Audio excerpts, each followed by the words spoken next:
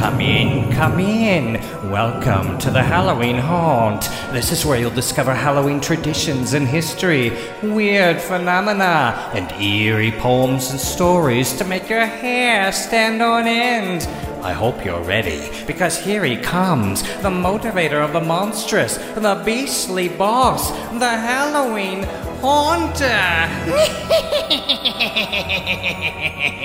Paul Laurence Dunbar was an African-American poet, novelist, and playwright, born in 1872 to former slaves from Kentucky.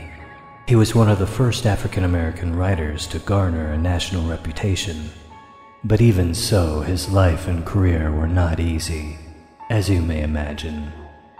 Paul Laurence Dunbar passed away in the city he was born, Dayton, Ohio, in 1906, at age 33. But in those short years, he gave us much to think about, including this poem, which disturbs on a number of levels. This is The Haunted Oak by Paul Laurence Dunbar. Pray, why are you so bare, O bough of the old oak tree? And why, when I go through the shade you throw, runs a shudder over me? My leaves were green as the best I trow, and sap ran free in my veins. But I say in the moonlight dim and weird, a guiltless victim's pains. They charged him with the old crime, and set him fast in jail.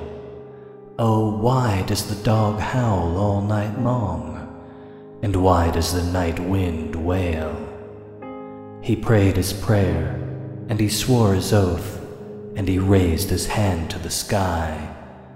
But the beat of hoofs smote on his ear, and the steady tread drew nigh.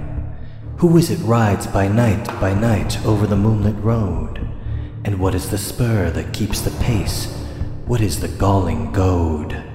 And now they beat at the prison door. Ho, keeper, do not stay. We are friends of him whom you hold within, and we fain would take him away from those who ride fast on our heels, with mind to do him wrong.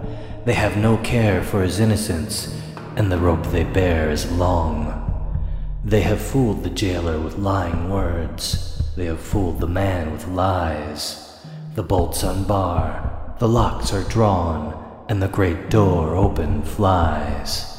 Now they have taken him from the jail, and hard and fast they ride, and the leader laughs low down in his throat as they halt by my trunk beside. Oh, the judge, he wore a mask of black, and the doctor one of white, and the minister with his oldest son was curiously bedight.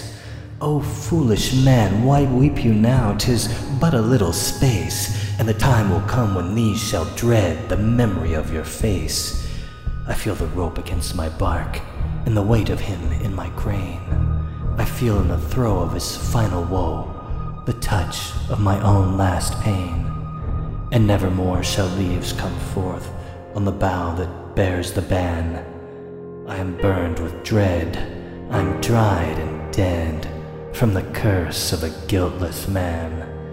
And ever the judge rides by, and goes to hunt the deer, and ever another rides his soul in the guise of a mortal fear.